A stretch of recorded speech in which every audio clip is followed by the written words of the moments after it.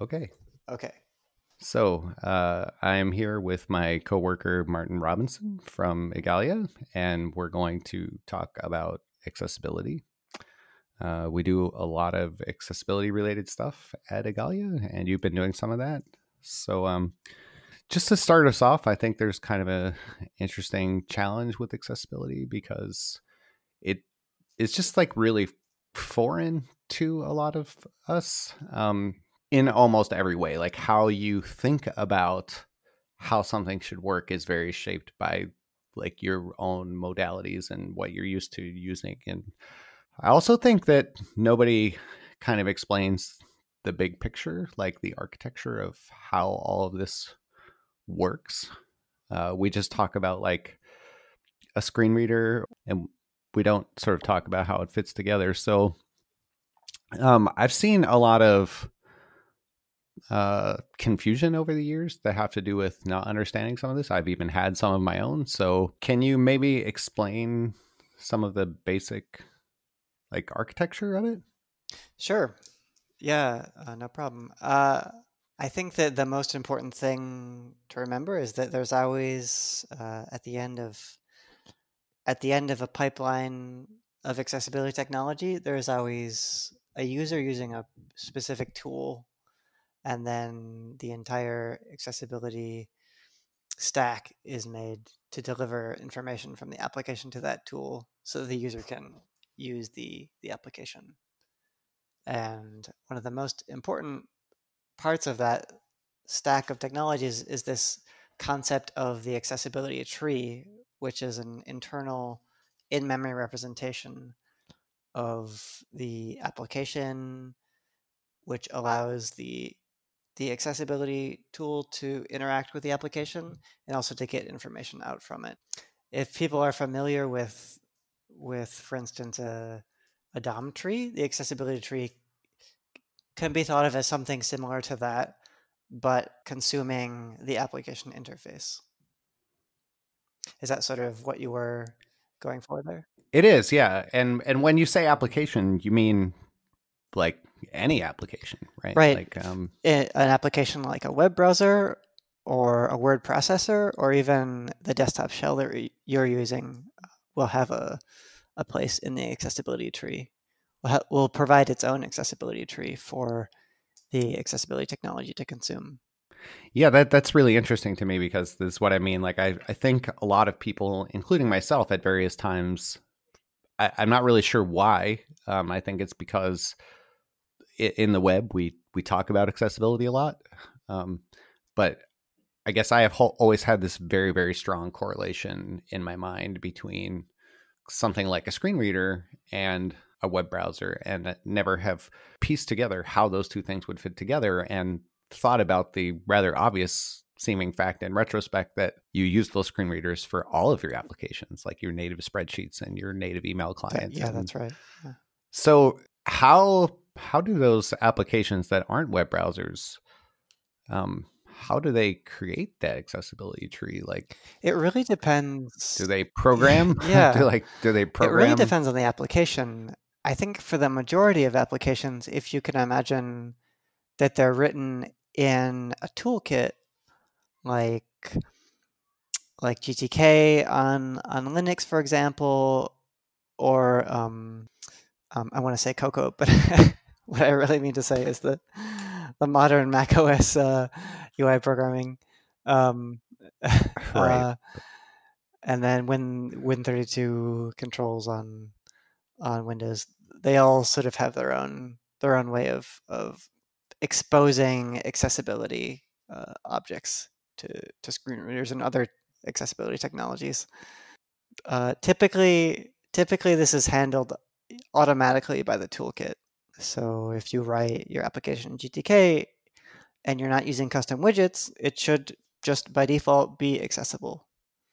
The problem, of course, is that a web page is a piece of interface, and it's unclear looking at any particular web page how that should be exposed to a screen reader or to a braille display or something like that. Yeah, it seems pretty clear when you talk about like headings and paragraphs and things, assuming that something is well formed and follows good practices.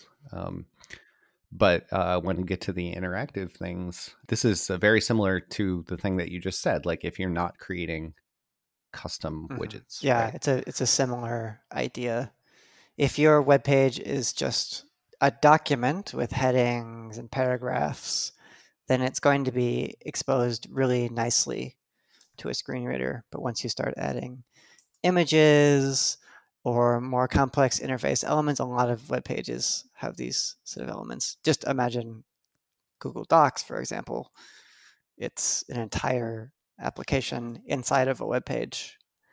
And how do you expose the idea of a menu or buttons, especially when they're not made with the typical HTML form controls to the screen reader? How do you provide that bit of contextual information? I think that's a point that we try to stress in the web platform itself too, right? Like there are lots of interactive widgets and everything that give you all that magic, right? The magic is a pro and a con because you don't have to worry about it, but because you don't have to worry about it, you're also not aware of it. So it's easy to like miss that. Right. Yeah. For example, the button element has a lot of built-in accessibility support. And if you, for instance, create your own button just from a div or from an image or text, then it may not be exposed in the same way to the accessibility technology as that original HTML form button. And that's the kind of thing that you would miss by creating your custom elements. It seems so easy. Like, I mean, what is a button? I don't know. It's like a thing that you click, right?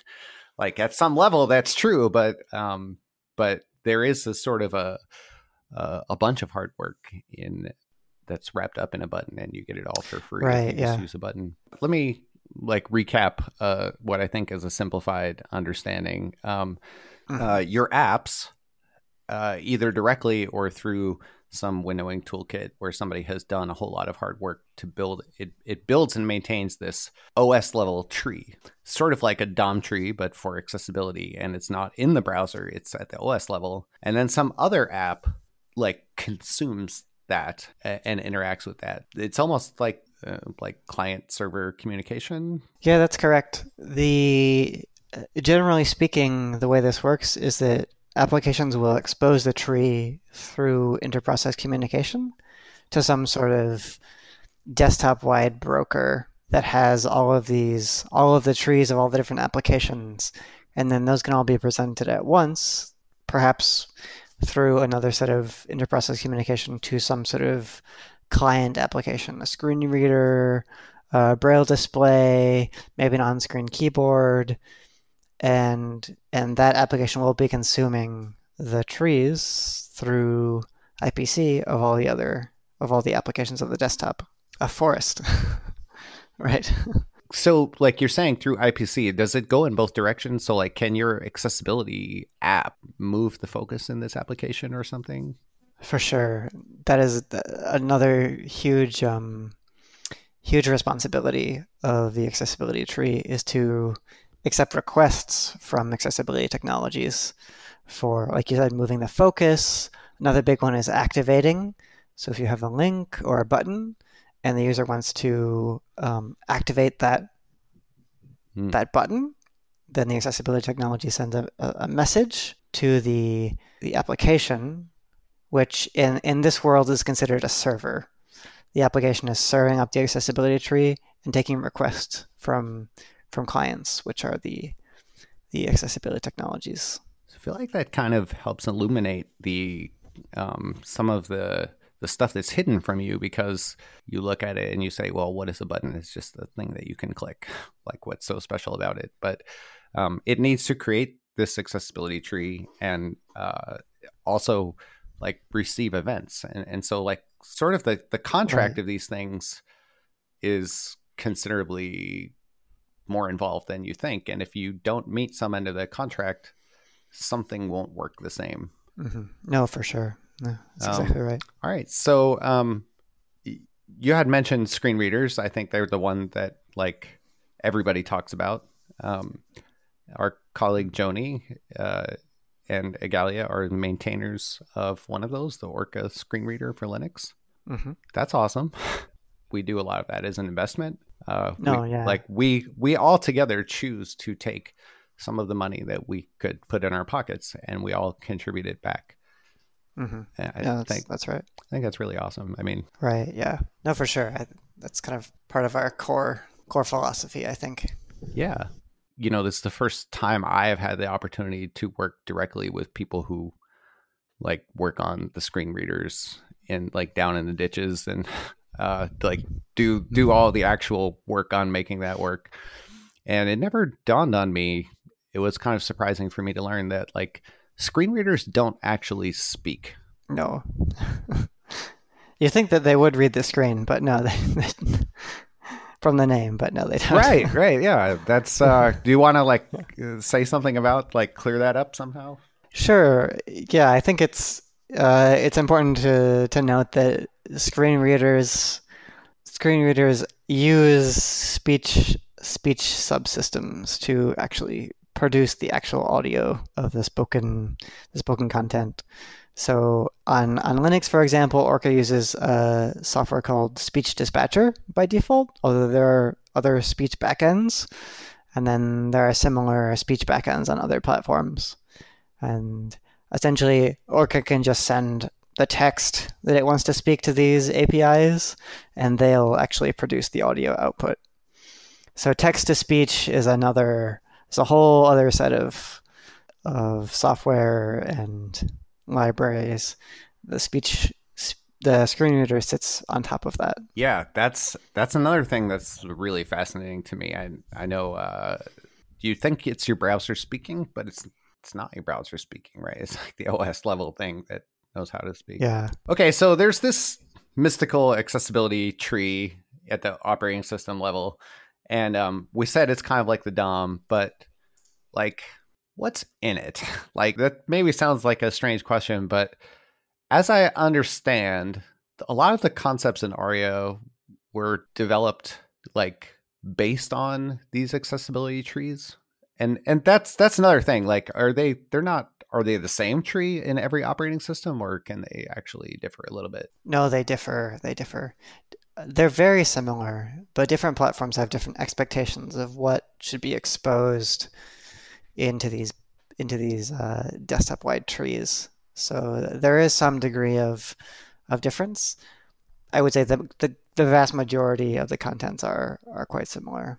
An example of what sort of thing is in the tree is for example, you look at it's just imagine a tree of nodes, and each node can have children and then certain properties on that node.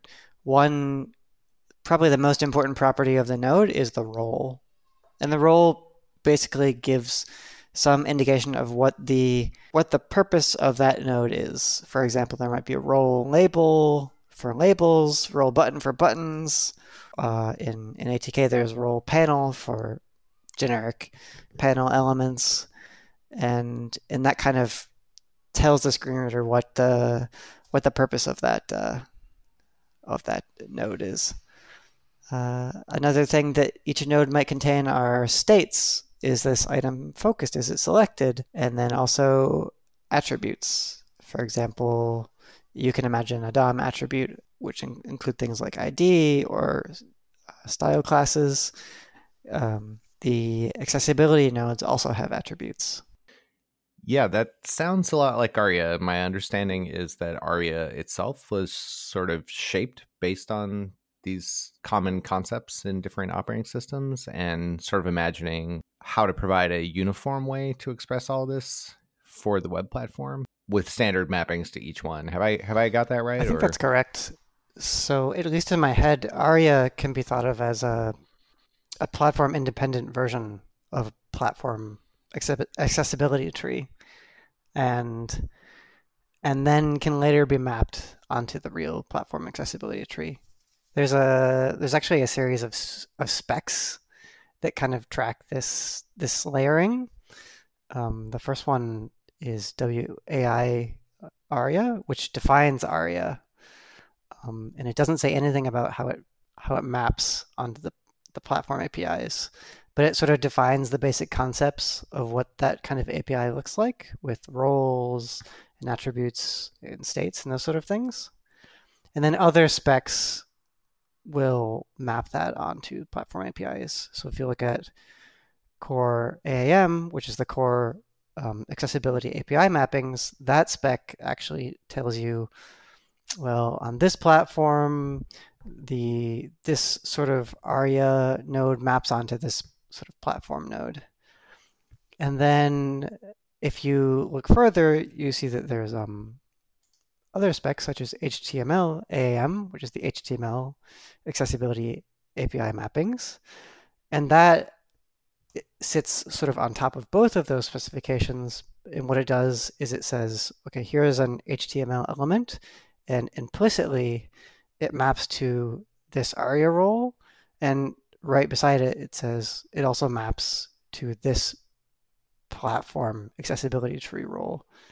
So it sort of tells the whole story by referring to both of those specs. So it really helps sort of stitch them together in these layers. Yeah, there's a lot of accessibility specs. There's also the ARIA authoring practices, which is great if you are a developer, because ARIA also contains like patterns for controls that have no current parallel in HTML, like tab sets and accordions. And yeah, that's right. Where the HTML AAM provides implicit mappings for already existing HTML elements. If you want to create your own more complicated pieces on your page, then the ARIA authoring guide is a great way to see how some of those should be represented in ARIA. So the browser is just another one of these apps, and it has to build and map its accessibility tree, and that's complicated. You have ARIA and the mappings to the operating system level thing, but then to create that, you can't even just look at the DOM, right? Like it's more complicated than that, right? That's right. If you take the example of CSS generated content, for instance, using before to produce content that goes before a particular CSS selector,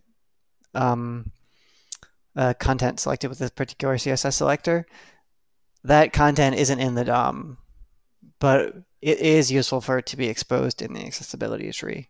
So essentially, the accessibility tree needs to be built based on the combination of the DOM with the CSS. Display none, right? Like if it's display none, we can't have it be in the tree, or else that would be bad. And a number of things are implemented like effectively that way, right? Like they're just hidden from display. So you wouldn't want your document to read the head of your, right? Like you don't want reading the text of script elements. No, yeah. Right. All right. So we work on all kinds of stuff in this space in more than one browser, right? Well, looking at the specifications, we're involved in many of the specifications in the editing process. We're also involved in the implementation, focusing mainly on the Linux desktop, but also with other desktops as well. A lot of our work is focused, though, on Linux desktop, implementing the accessibility support for ATK and ATSVI2. We were working in the three major browsers, Chromium, Gecko / Firefox, and WebKit. When it comes to accessibility on Linux, it would be safe to say that Igalia is a strong ally.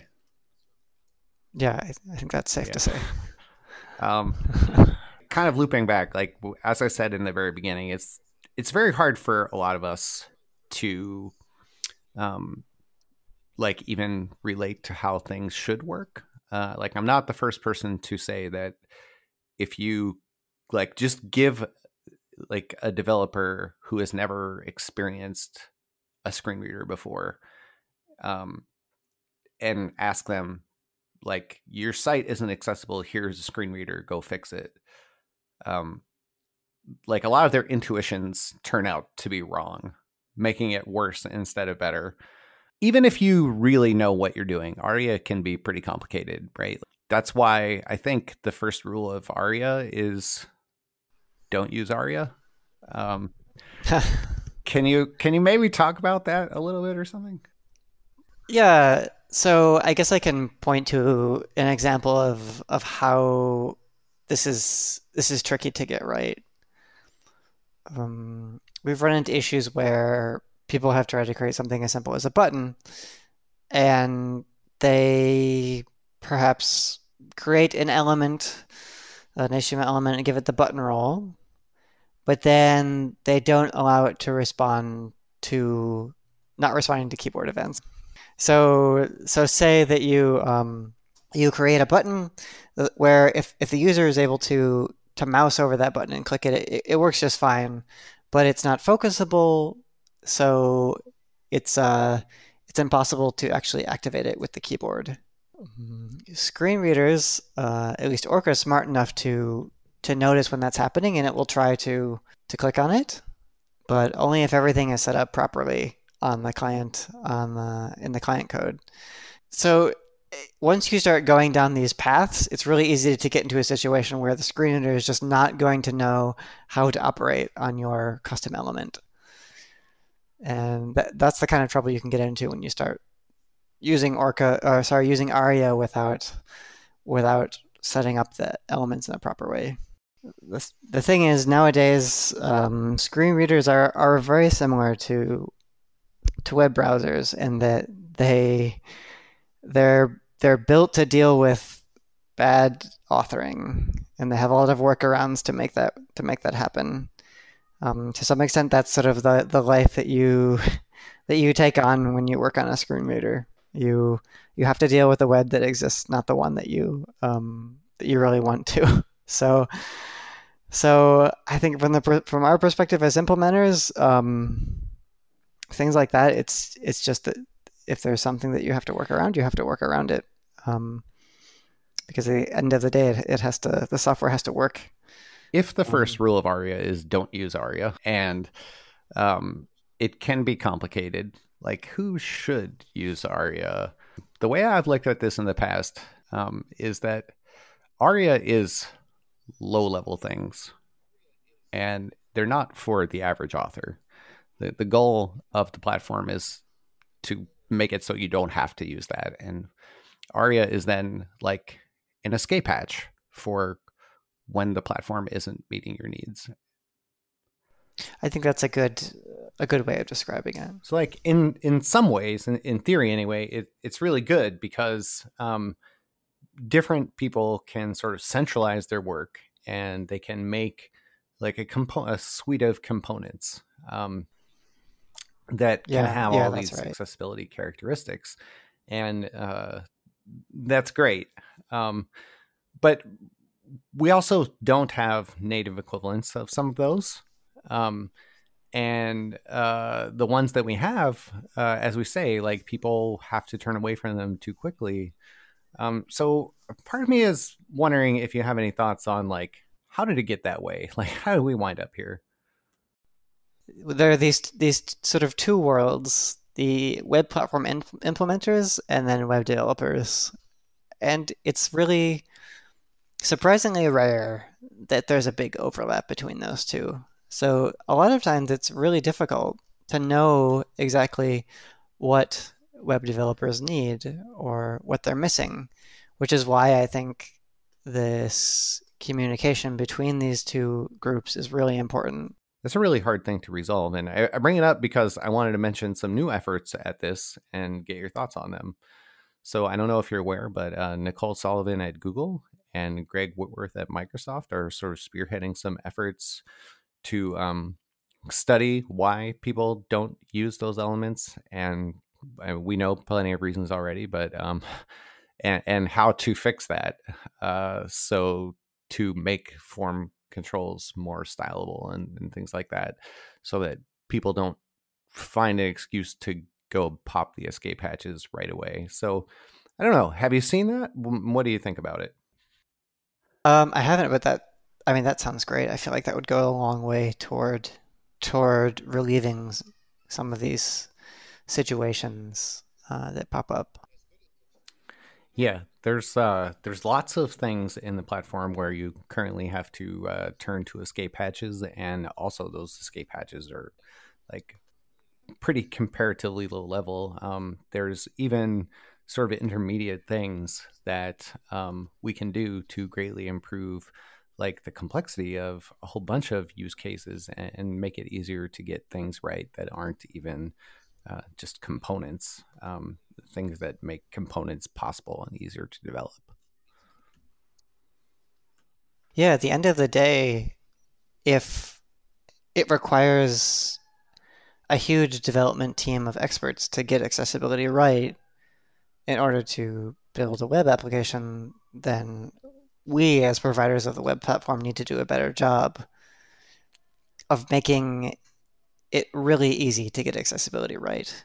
Even when you're building these custom widgets, if they're actually required for building modern web applications. Yeah. So I think you're totally right that the responsibility for making this work really lies with us and not with millions of web developers who don't have years of experience I, doing accessibility.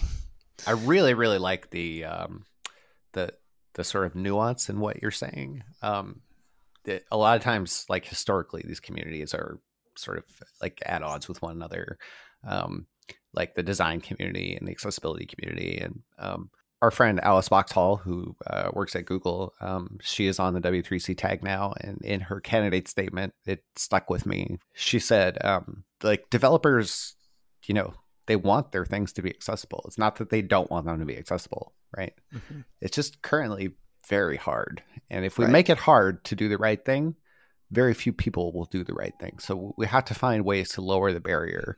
Yeah, no, Yeah. totally agree. But have you had any thoughts around like, or do you have any thoughts on like what element should HTML have that it just doesn't have, and that makes it really difficult for a lot of author. I mean, I think from the perspective of accessibility, the most important thing is that when we add things, there has to be, from the beginning, a story around how they interact with accessibility technologies. And the days of creating controls without actually taking into consideration screen readers and people using them, that just has to be in the past, because the web is too big and too important to leave people behind. So I think that large or corporations proposing things, they really need to make their proposals with those considerations. Yeah, I think getting people to agree on any of these things is like really, really hard. And historically, this has been like really based on a lot of talk and debate. And then at the end of a really long process, we give people something. And the question is, did we get it right? Okay, so thanks for taking the time and talking with me, Martin. I appreciate it. I learned a lot in this actually, and I found it sort of informative and useful. So thanks. Thanks. Thanks. Yeah, my pleasure. Hmm. Bye.